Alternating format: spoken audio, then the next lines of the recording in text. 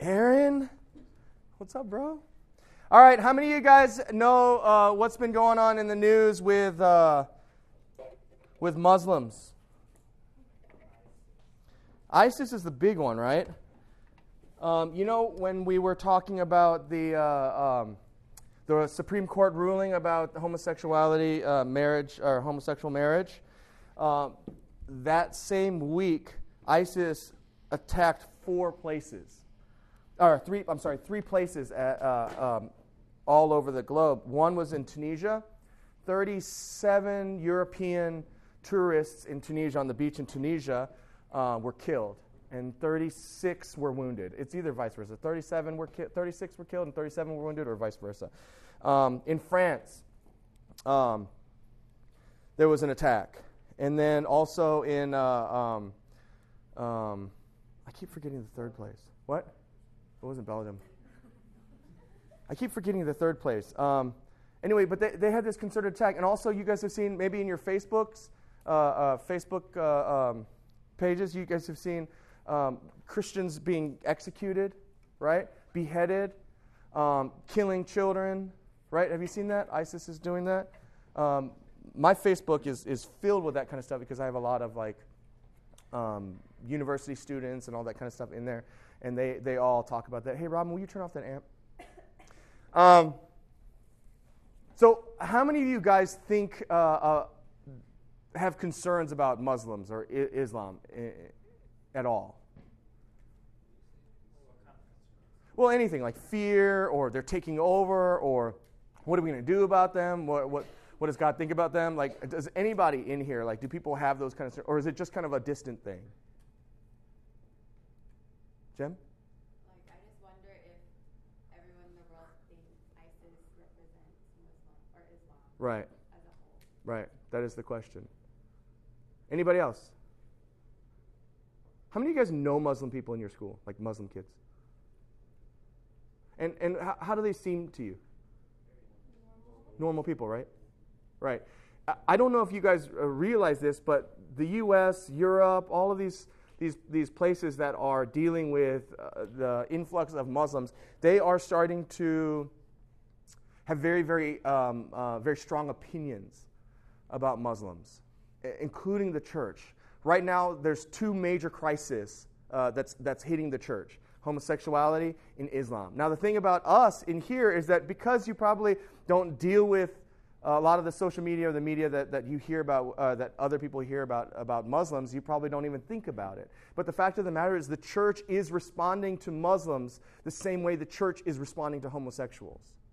So last week when we were talking about LGBT, right, and talking about the way the church needs to respond, our response, the church is responding the exact same way, I mean in a bad way, towards Muslims. Because they see Muslims as all terrorists.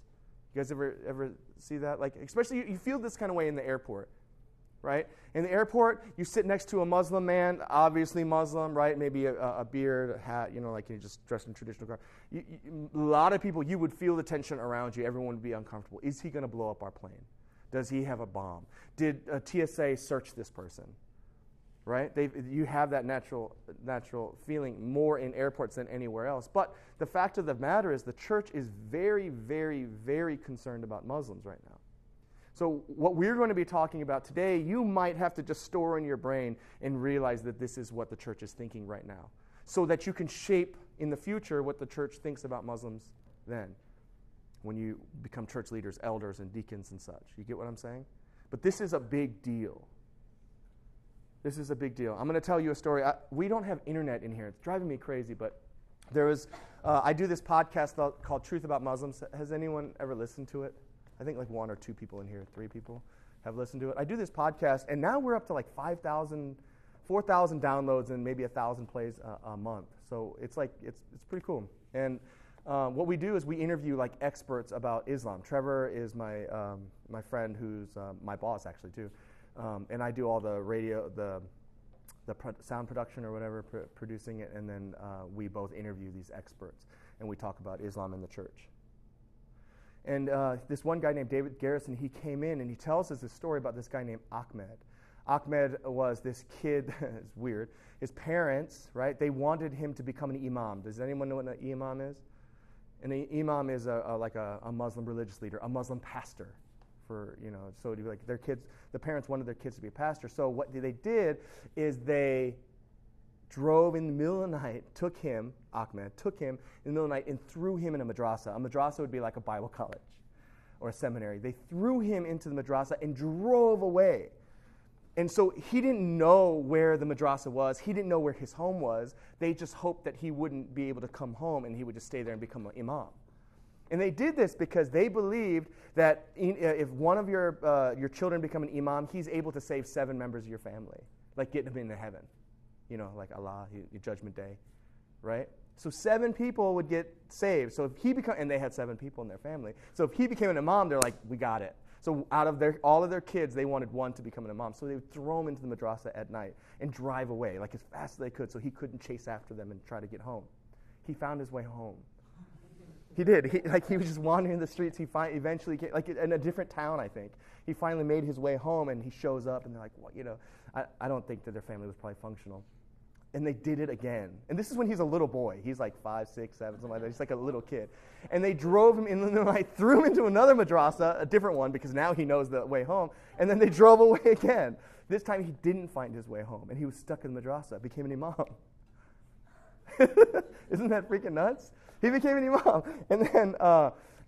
And then this is in Afghanistan. And then he was forced to join the military. And the military wasn't like a military in the United States, like fight for our country. It was an Islamic militant group. And he was forced to do terrible things. And one of the things that he said that he did that really just was the breakdown of his soul was he took this baby, like a 1-year-old girl, right? And the baby was holding on to his finger. And he stabbed a poison knife into her body and killed the baby while he was holding her. And then he was made to do like all these atrocities in the name of Allah, right? And like in Bible college, you'll go through like classes and stuff like how do you study the Bible and all this kind of stuff, right? How do you interpret the text, right? That's the kind of stuff we studied. How do you teach it, right? He was taught how to clean a rifle, a machine gun, how to shoot targets, how to capture enemy targets, right? That's what he was taught in this madrasa that his parents had thrown him into. So finally the day came where he was forced to, they were grabbing this, someone that's an apostate, like somebody that's like, we're against him. They grabbed him and they said, here, Ahmed, here's a sword, you need to chop off this guy's head. And they're all screaming around him like, Allah Akbar, Allah Akbar, and he's like, I can't do it. And they said, if you do not chop off his head, we will chop off your head. And he's like, then you're going to have to kill me. And he ran away. And he went AWOL. He left. And he went back to his hometown. And before he had left from that hometown, because by now he's an adult, of course, before he'd left his hometown, a missionary had moved into their town and was trying to share the gospel with people. And he didn't know where else to go. In fact, he had planned earlier to kill that missionary, but he never ended up doing. He actually let the missionary go. He had actually captured the missionary, and he was going to kill him, but then he had let the missionary go, and then he went into the military. So he didn't know where to go, so he went to the missionary's house and slept on his couch for a week. And he was so exhausted and like weakened from running away. Afghanistan's a big mountainous region. Finally making it back to the missionary's house, he just basically slept for a week and just started having conversations with this missionary. And he becomes convinced that Jesus is the only way to salvation, that it's not Islam, that they were teaching him in the Quran. So he puts his faith in Jesus, and then he comes back to his family, and he says, hey, when I was a child, you threw me into the madrasa. When I came back, you said that I was your spiritual leader and that you would do whatever I said spiritually. Is that still true? And they said, yeah, we will follow you. Whatever you say spiritually, you lead this family because you're the imam. And he says, then our family will believe in Jesus. And he led his family to the Lord. And this isn't just like some story that was, like heard, rumored. Like the guy who wrote the book, he had all of these accounts of saying, yes, this is true. This is what happened in his life. He interviewed all these people, said this is true about Ahmed's life. The deal is this. However you feel about Muslims, however you feel about any group that you might not like or distrust, or remember we talked about 2 weeks ago, racism. LGBT. You're going to find more and more people, or the church, filling their hearts with prejudice or hatred, or not even having a desire to share the gospel with that person because they don't want those kind of people to be in heaven. But the fact of the matter is, God, His Spirit is moving all over the world. And the fact of the matter is, if the church doesn't get on board and actively pursue what God is doing, finding what God is doing and joining Him, then we will be left behind. We will be obsolete. Now, I want to say something about Pastor Hong's message. I want to clarify Pastor Hong's message. If you guys were in the EM, Pastor Hong was talking, the general, patriotic, God needs to bless our country, we are a Christian nation, all this kind of stuff. That's all lies. We are not a Christian nation. We've never been a Christian nation. The reason is because nations are not Christian or non-Christian. They have no soul. People are Christian. Does that make sense? God has no desire to honor America above Himself. Right? I do agree that the United States needs revival, but not because America is going to be great and all of the blessings will be poured upon us, but because we need to live and glorify God in every way possible. And we are not doing it. And when I say we, I'm not talking about America. I mean we as in the church.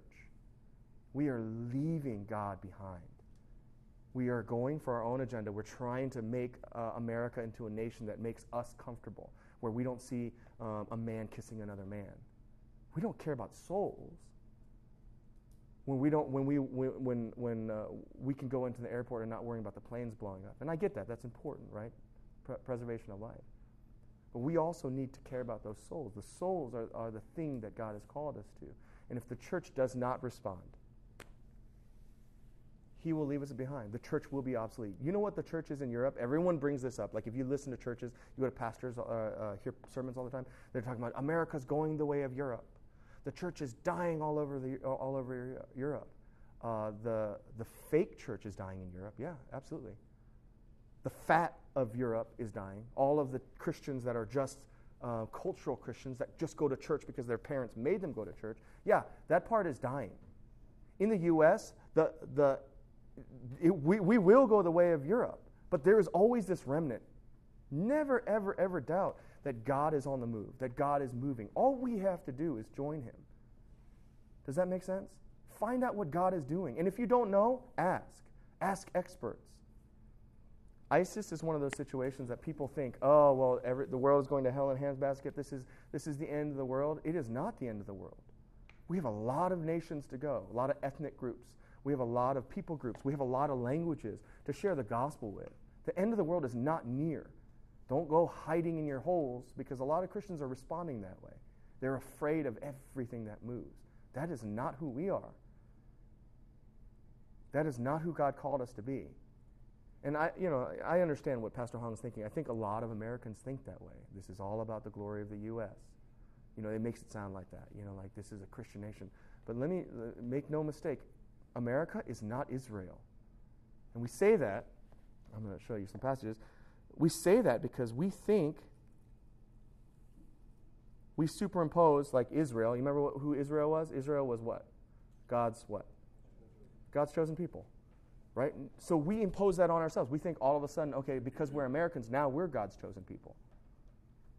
Right? So all the blessings, Pastor Hong shared 2 Chronicles 17, right?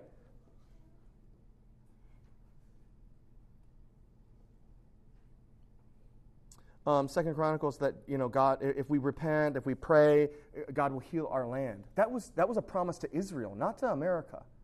We must not get that confused. And the church is not Israel, political Israel, like the nation of Israel. We are a spiritual Israel. So that verse, 2 Chronicles, you know who that belongs to? You know who that's talking to now? It's not talking to America. It's not even talking to political Israel. Who is it talking to? The church. The church is the spiritual Israel. In Matthew, let me go to Romans.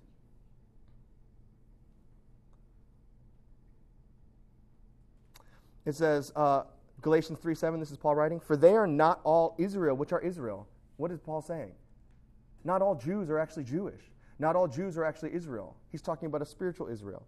Neither because they are the seed of Abraham and they are all children, but the children of the promise are counted for Israel. The children of the promise, that's us. We are the children of the promise. So we are a spiritual Israel. So when he says 2 Chronicles, God will heal the land, he's not talking about physical land. He's not talking about America. He's talking about the church, healing the church. If we repent, if we pray, God will bring revival. He will bless us for his glory.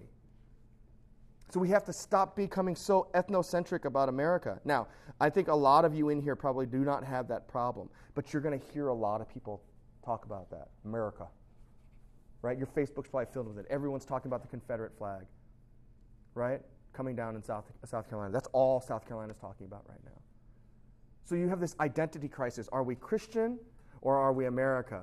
Or if you're really crafty, you can impose Christianity on top of America, so we are now Christian America. But that is a lie. There is only the church and not the church. If we are not the church, then we don't. I don't worry so much about the unbelievers. That's why the homosexual issue is not a big deal to me. Gay marriage is not a big deal to me. All I care about is souls. I don't care about whether gays can marry or not. Does that make sense?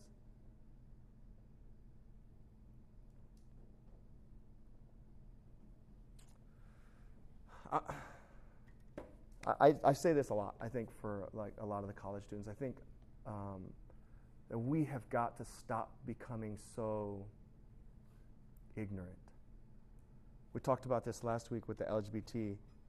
If you're not reading, if you're not studying, if you're not talking to actual intelligent people that have actually thought these things through, then you will go the way of everyone else on your Facebook or on my Facebook. I'd love for you to look at my Facebook. It makes me want to throw up. There's no Spirit of God in those Christians that are spouting this stuff. They're worried about things that are distracting them, and they're not doing the things that need to be done. They just want to talk about it. They're not preaching the gospel. They don't care about souls. They only care about their comfort. And I know this is coming off strong, but the fact of the matter is I do not want you to be the same way.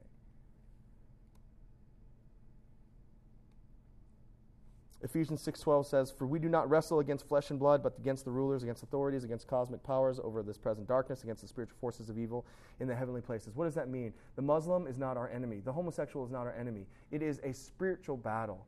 There are demons that handle different areas, jurisdictions, if you will. They have authority in certain areas, right?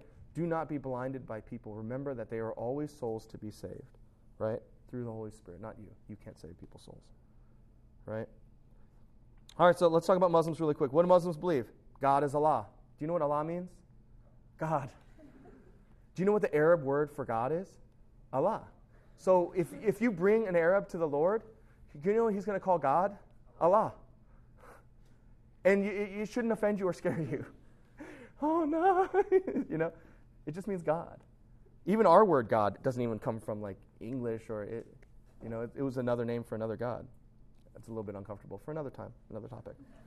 Number 2, Muhammad is his prophet. Okay, Muhammad is the guy. This is 600 AD, approximately around that time. 600 AD. He gets this vision, and he thinks it's a demon at first, but basically outlining to him what this new religion, Islam, right? But make no mistake, Muhammad was very, very influenced by Jews and Christians. That's why a lot of the Quran is filled with Jewish, like Old Testament stuff. A lot of it. And New Testament stuff. Did you know that the Muslims consider the Gospels holy books? The Injil? Did you know that Jesus is one of their prophets? Isa? So if they say Isa, if they're praying to Isa, it's praying to Jesus. And they're probably a Christian, because they don't usually pray to prophets. Yeah? They're very, very similar to Christianity. In fact, some scholars would actually say that Islam is just a sect of Christianity. And the thing that they've missed, the one thing that they've really missed is that Jesus Christ died on the cross and is the salvation. Muslims are all about the works. Actually, that's not true all the way. They do all these good deeds on a scale. Literally, it's a scale, right? And if they do enough good deeds, on Judgment Day, Allah will judge, but He still might throw you into hell. So it's all up to Allah, but it's all based on works. And so they're saying that that Islam is a lot like Judaism in that regard. They don't believe that Jesus died on the cross. Some of the books, like the Hadiths and stuff like that, they say that Muhammad believed that God cloaked Jesus' face and gave Jesus' face to Judas, and Judas was crucified on the cross. So, but it's interesting. Okay, so why terrorism? And this is really interesting, okay? The terrorism part, it started in Colorado. I know, weird, right? Because the Muslim world is not in Colorado. But it started in Colorado. It started with this guy named Syed Qutb. And that's the picture. That's Syed Qutb. He's in jail there. Syed Qutb was a mediocre, not a mediocre Muslim, an apathetic Muslim. He was just wasn't really like following Allah, right? He wasn't following all the rules of Islam. And he's taking a boat over to the U.S. To go to school. And get this, he comes to the U.S., right? On the boat, he meets a Muslim. He realizes he's going to a Christian nation. What Muslims think, if you're not Muslim, and you're from America, you're from a Christian nation. And everything that Christians do is, everything that Americans do is Christian, which is partly why they hate the West so much. So, like any television shows you see that gets exported, they think that's all Christians. That's what Christians do. Justin Bieber, Britney Spears. Who else is famous? Like all these, Beyonce. They think all of them are Christian, by the way. Movie stars, all the crazy stuff that they do. Bruce Jenner, or Caitlyn Jenner. Like they would think that that's what Christians do, just to let you know. Anyway, so Syed Qutb gets on a boat, travels over to the U.S., goes to Colorado, right, and doesn't meet any true Christians. For some reason on that boat, he meets a Muslim guy, realizes he's going to a Christian nation, and decides to recommit to the Lord. Kind of like what you guys do, recommit to Allah, right? Kind of what you guys do, like when we're on retreats, you guys cry, and you're like, I'm going to follow you forever, Lord. Right? That's what Syed Qutb did. But he did it with Allah. So he follows Allah, right? And he becomes more and more strict. And then he sees racism. He has one black friend, and he goes into this diner, and they won't serve him. They won't serve his black friend. They'll serve him because they don't. Well, they asked him if he was black, and he says no. And it's okay, you can eat here. But they wouldn't let his black friend. Of course, this is like in the during that era, right? The 60s, 50s, and 60s, around that time. And so he gets really angry at the Christians. He doesn't find one Christian that will have a meaningful conversation with, become friends with him. And so he becomes more and more angry at the West, at how decadent they are, how sinful they are, how depraved they are. And so he starts to write this book called Milestones. And the book Milestones, you should read it, by Syed Qutb, becomes the manifesto for all fundamental Islam. And if you don't know what fundamental is, all the terrorism, those guys are fundamentalists. They want Islam or the Muslim world to be like it used to be back in the day when they killed people, chopped off their hands, chopped off their heads if they sinned, and stuff like that. They want Sharia law, which is law according to the Quran and the Muslim faith.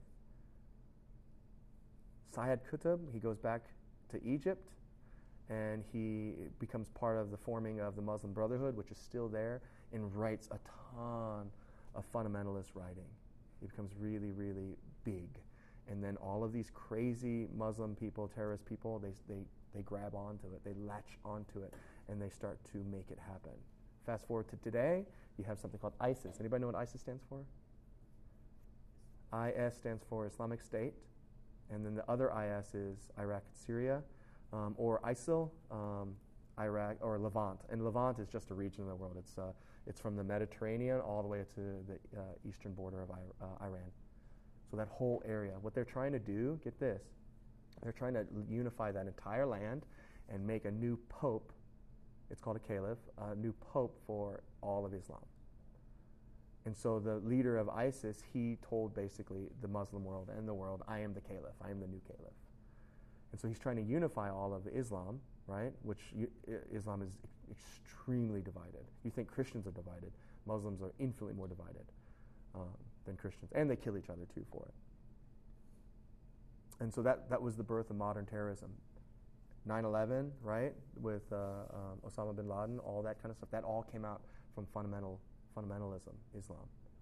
right? So what does that mean for us? Like, are all Muslims terrorists? No, the vast majority of Muslims are not terrorists. And in fact, if you look at studies done, the U.S. is probably contributing to a lot of terrorism, like helping people become terrorists, because people are in very, very desperate situations. They have no money, they have no food. The U.S. is invaded, and then the terrorist group are basically saying, if you help the Americans, we'll kill you, and so they start becoming terrorists. Or a young man loses his father to American soldiers fighting, and so he decides to become a terrorist because he has nothing to lose, right? And I get this. On the American side, it's a messed up thing, but the fact of the matter is the world is really messed up, right? So we're going to see more and more terrorism activity. You're going to see more and more hatred towards Muslims, and you guys as the church have to make a decision on what your response will be. Get it? Christians are afraid and hate Muslims. They think they're the enemy. They're one of the last great giants in the world. There's this guy named Otis who wrote The Last of the Giants, and basically he stated there was 5. Like animism is one of them. Buddhism is done. Buddhism is on its way out. Pretty neat. Hinduism, it's on its way out. Christianity is invading India. And there's not much Hinduism outside of India, right? Christianity is invading China and Korea. And of course, communism stomped out a lot of Buddhism. Buddhism is almost over. Communism is almost over, because with the advent of all of these South American countries that are going bankrupt, and then of course the Soviet Union, the only communist country that's doing fairly well is China, and that's because China is becoming a lot more capitalist, more money-driven. Right? They're not bankrupt. And so the last one is Islam. There's 1.3 billion Muslims in the world. And like I just told you that story about Ahmed, ISIS and ISIL, because of their atrocities, their craziness, man, social media has done a lot of things for the changing of people's hearts. It's weird because ISIS and ISIL, you know how they're recruiting? They're using YouTube videos. They're using social media to recruit, to get people to become terrorists from all over. I think out of the Western countries, Australia is they send the most Muslim kids that join ISIS out of all the Western countries. Isn't that crazy? Out of Australia. They're not white kids, they're Muslim kids or from that area, that region, but they live in Australia, and they're as soon as they graduate high school, they're flying over to Syria to join ISIS. But they're using social media to get to these kids, right? But you know what's also interesting is it's biting them back, because the rest of the world, through media, through news, they're able to see what ISIS is doing, and the Muslim world is not. They're really, really, really confused. Because this is the thing, the vast majority of Muslims, like kids that you know, right, in your schools that are Muslim, right, they don't agree with what ISIS is doing. And when they hear about what ISIS is doing, they're grieved. They're saddened by what ISIS is doing. And so what they start to do is they start to question their faith. Right? Imagine this. You guys know Westboro Baptist Church? God hates fags, right? That church. What if you found out that the true church, that what the Bible was teaching was what Westboro Baptist Church was doing? Would you question your faith? I mean, just honestly, would you question your faith? I would. I'd be like, no, thank you. That's not what I signed up for. Think about what's happening to Islam. All of a sudden, they're watching all of this news, and ISIS and ISIL, same group, they're saying that this is what true Islam is. And if you do not follow our path, and this is what Sharia law is, if you do not follow our path, then you are not walking the way of Islam, of Allah. You are apostate, which means you are like a heretic. You are someone that's not a part of the true Islam. Isn't that interesting? And so Muslims are starting to come to the Lord in droves all over the world. They meet missionaries, they start talking to them about Jesus, and they're getting saved. Holy Spirit is showing up in dreams to all of these people, to tons of Muslims. I had a vision that Isa al-Masih, Jesus the Messiah, came to me in a dream, and he says, go and talk to this guy. And so he'll go and talk to this guy, comes to find out that guy's a missionary. The guy tells him about Jesus. The guy becomes a Christian, a radical Christian. And a lot of them are dying. Martyrs, getting killed. But the fact of the matter is God is on the move with Muslims.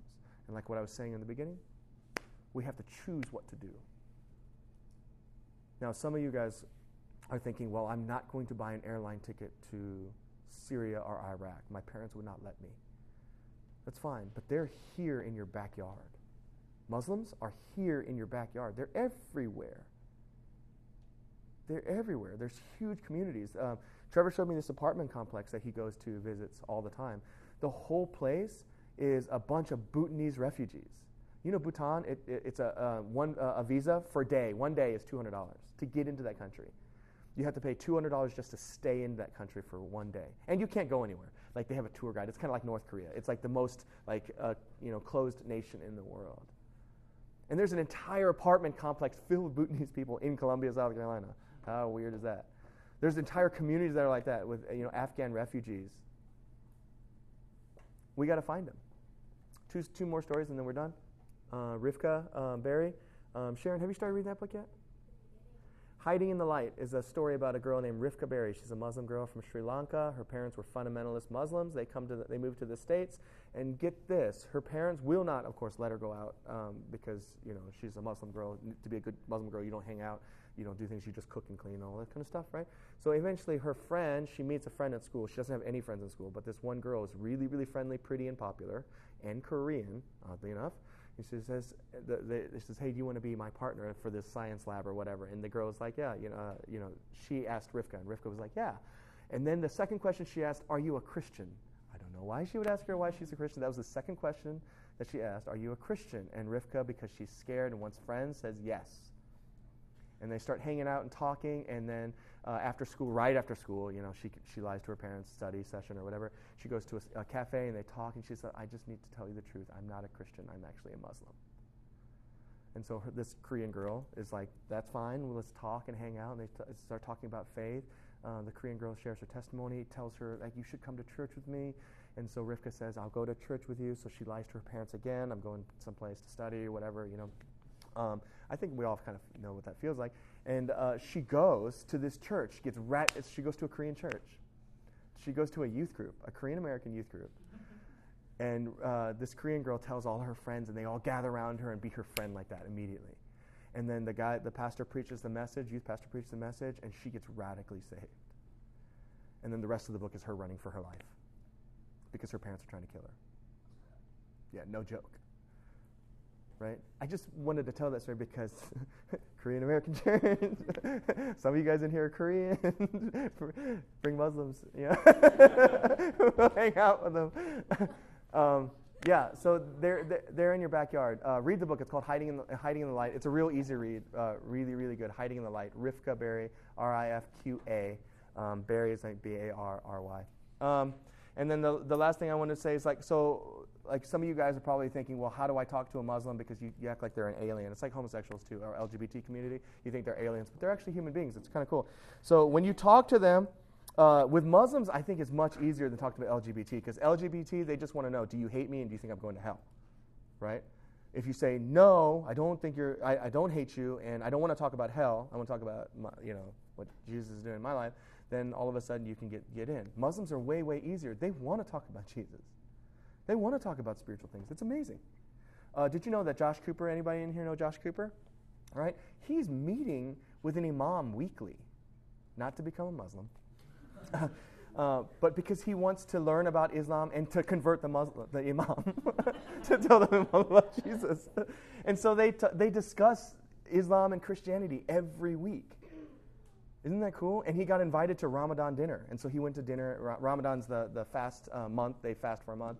They can't have sex. They can't have food. They can't have water. They can't smoke. They can't basically do anything that normal, I guess, adult men want to do. Women, I guess, are fine, except for the water and food part. But they can't until sundown. After sundown, then it's like a party, man. If you go to a Ramadan house, someone that's celebrating Ramadan, they party. No alcohol because they're Muslim, but they party. Like they're eating so much food and hitting the hookah, right? And there's music going on late at night, right? Because then the next day it's like misery until sundown. And of course Ramadan, they're celebrating Ramadan right now, and it's the summer, so it doesn't become sundown until like 9 o'clock at night. So it sucks. I'd celebrate Ramadan in the winter, when it gets dark at 4. Like, yes! Anywho, that's just me. All right. So talk about your relationship with Jesus, your testimony. That makes a huge impact because you know what Muslims really honestly think about us? They think that we're not spiritual at all. Even though we call ourselves Christians, we never talk about Jesus. You know why we do that in the U.S.? Because we think our religion is something that's private. They think it's private. We think it's private. And we don't talk about religion.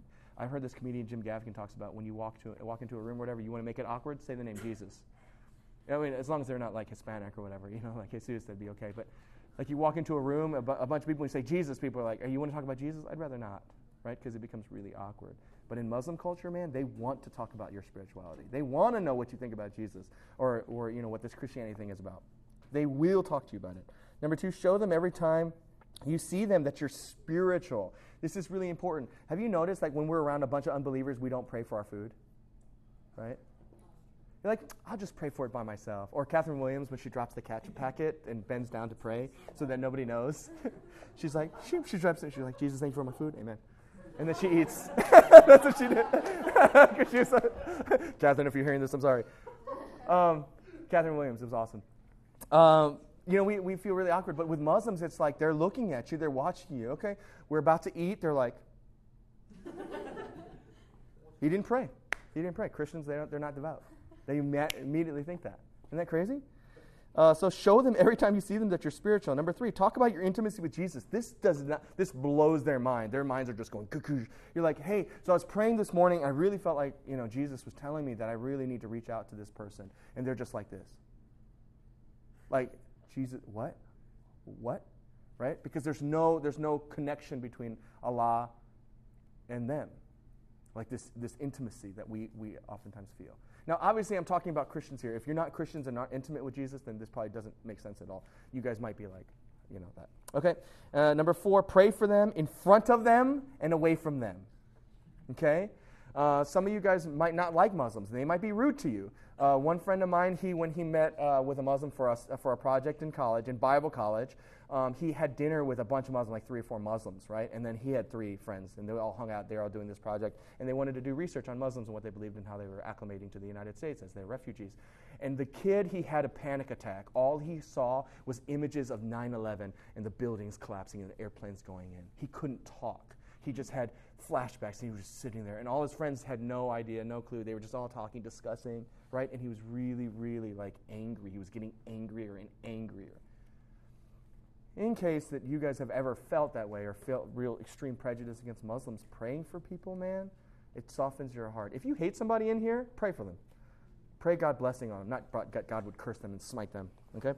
Pray for them in front of them, and that's really impressive because a lot of Muslims, they're like, yes, you can pray in Jesus' name. Like, I know you're a Christian. You can pray for me because they want more of God, right?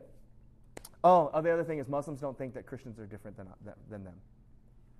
They know that we are different, but they think we worship the same God. They think Allah and God are the same, our God and their God. Interesting, right? So they don't have a problem if you pray in Jesus' name for them. And then number 5, be a student of what they believe. I love that Josh Cooper, because Josh Cooper's doing the Amazing Race. Amazing Race? He's doing the around the world thing. He's being a missionary for 11 years, 11 months or whatever. 11 years. He'll be back in 11 years. He's going around the world, and he's going to a lot of Muslim countries, so he was like, I need to learn about Muslims. And so that's when he went to find that imam and started hanging out with that imam every week, right? Be a student. So the imam's like, hey, are you here trying to convert me? And of course, Josh wants to be like, yes, I am. You will become a Christian. But instead, he says, well, I want to be a student. I want to learn what you guys teach and all that kind of stuff. And when he went to Ramadan, the dinner, he was the only non-Muslim. All the Muslims were like, what are you here for? Are you a Muslim? Are you wanting to become a Muslim? He's like, no, not really. I'm just visiting, just wanting to learn, right? Be a student. Learn. Don't be argumentative, because arguments will never win. I was telling Josh, he was really worried that he doesn't know what to say to this imam, because this imam's really smart and knows theology and all this kind of stuff. He says, I don't know what to say. I'm like, you're not going to convince him. Just show him that you love him and that you love Jesus, and Jesus is real to you, and that'll go a lot farther than arguing with him. He can read a book on Muslim apologetics. It'll be okay, right? And then number 6, invite them to your spiritual events and go to theirs with them. So if you get invited to Ramadan, go. And you're going to get this from parents, like, you're going to go where? You know, like if you tell them, like I remember when Josh wanted to go to Buddhist temple, our church like freaked out. Like they thought he was going to be like, you know, not a monk, but that he was going to pick up demons or all that kind of stuff, right? But it is very, very clear that Paul is just like, you know, like, hey, you know, we don't have to worry about that kind of stuff, you know? And so Josh Cooper also went to a Buddhist monastery, like, you know, a while ago in Augusta. And the church was flipping out. So you might have people, you know, be really up in arms about it. You know, it's not like that, man.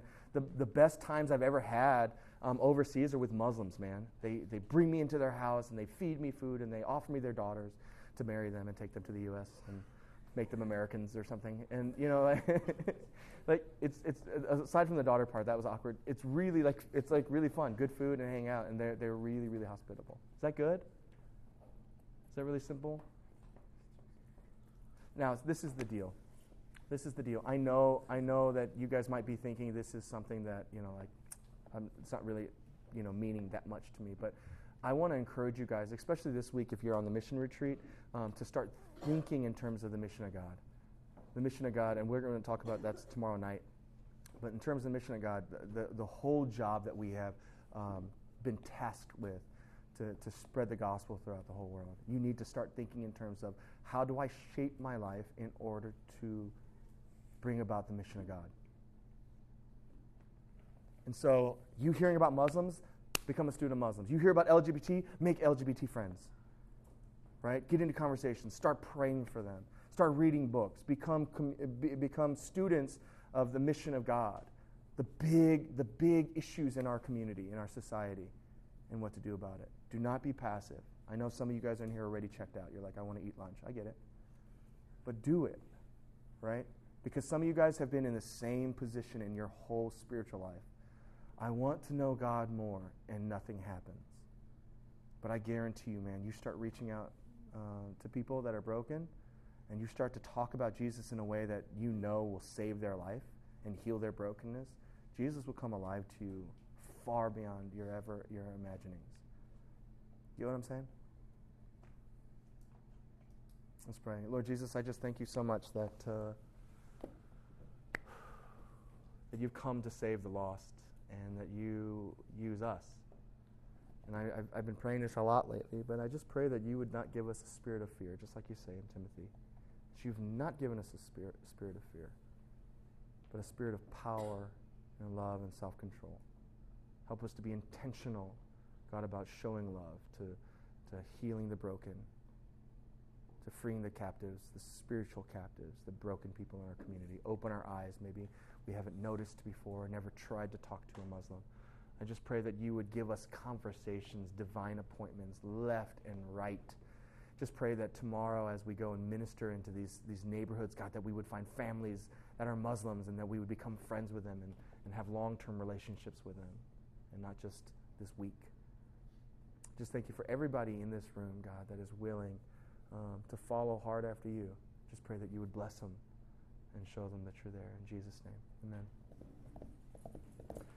Offering bucket is over there. Discussion questions. Share a time when you had an emergency. How did you respond? And this is in terms of fear, okay? If you have ever had an accident, anything that happened. Number 2, how for those that responded calmly,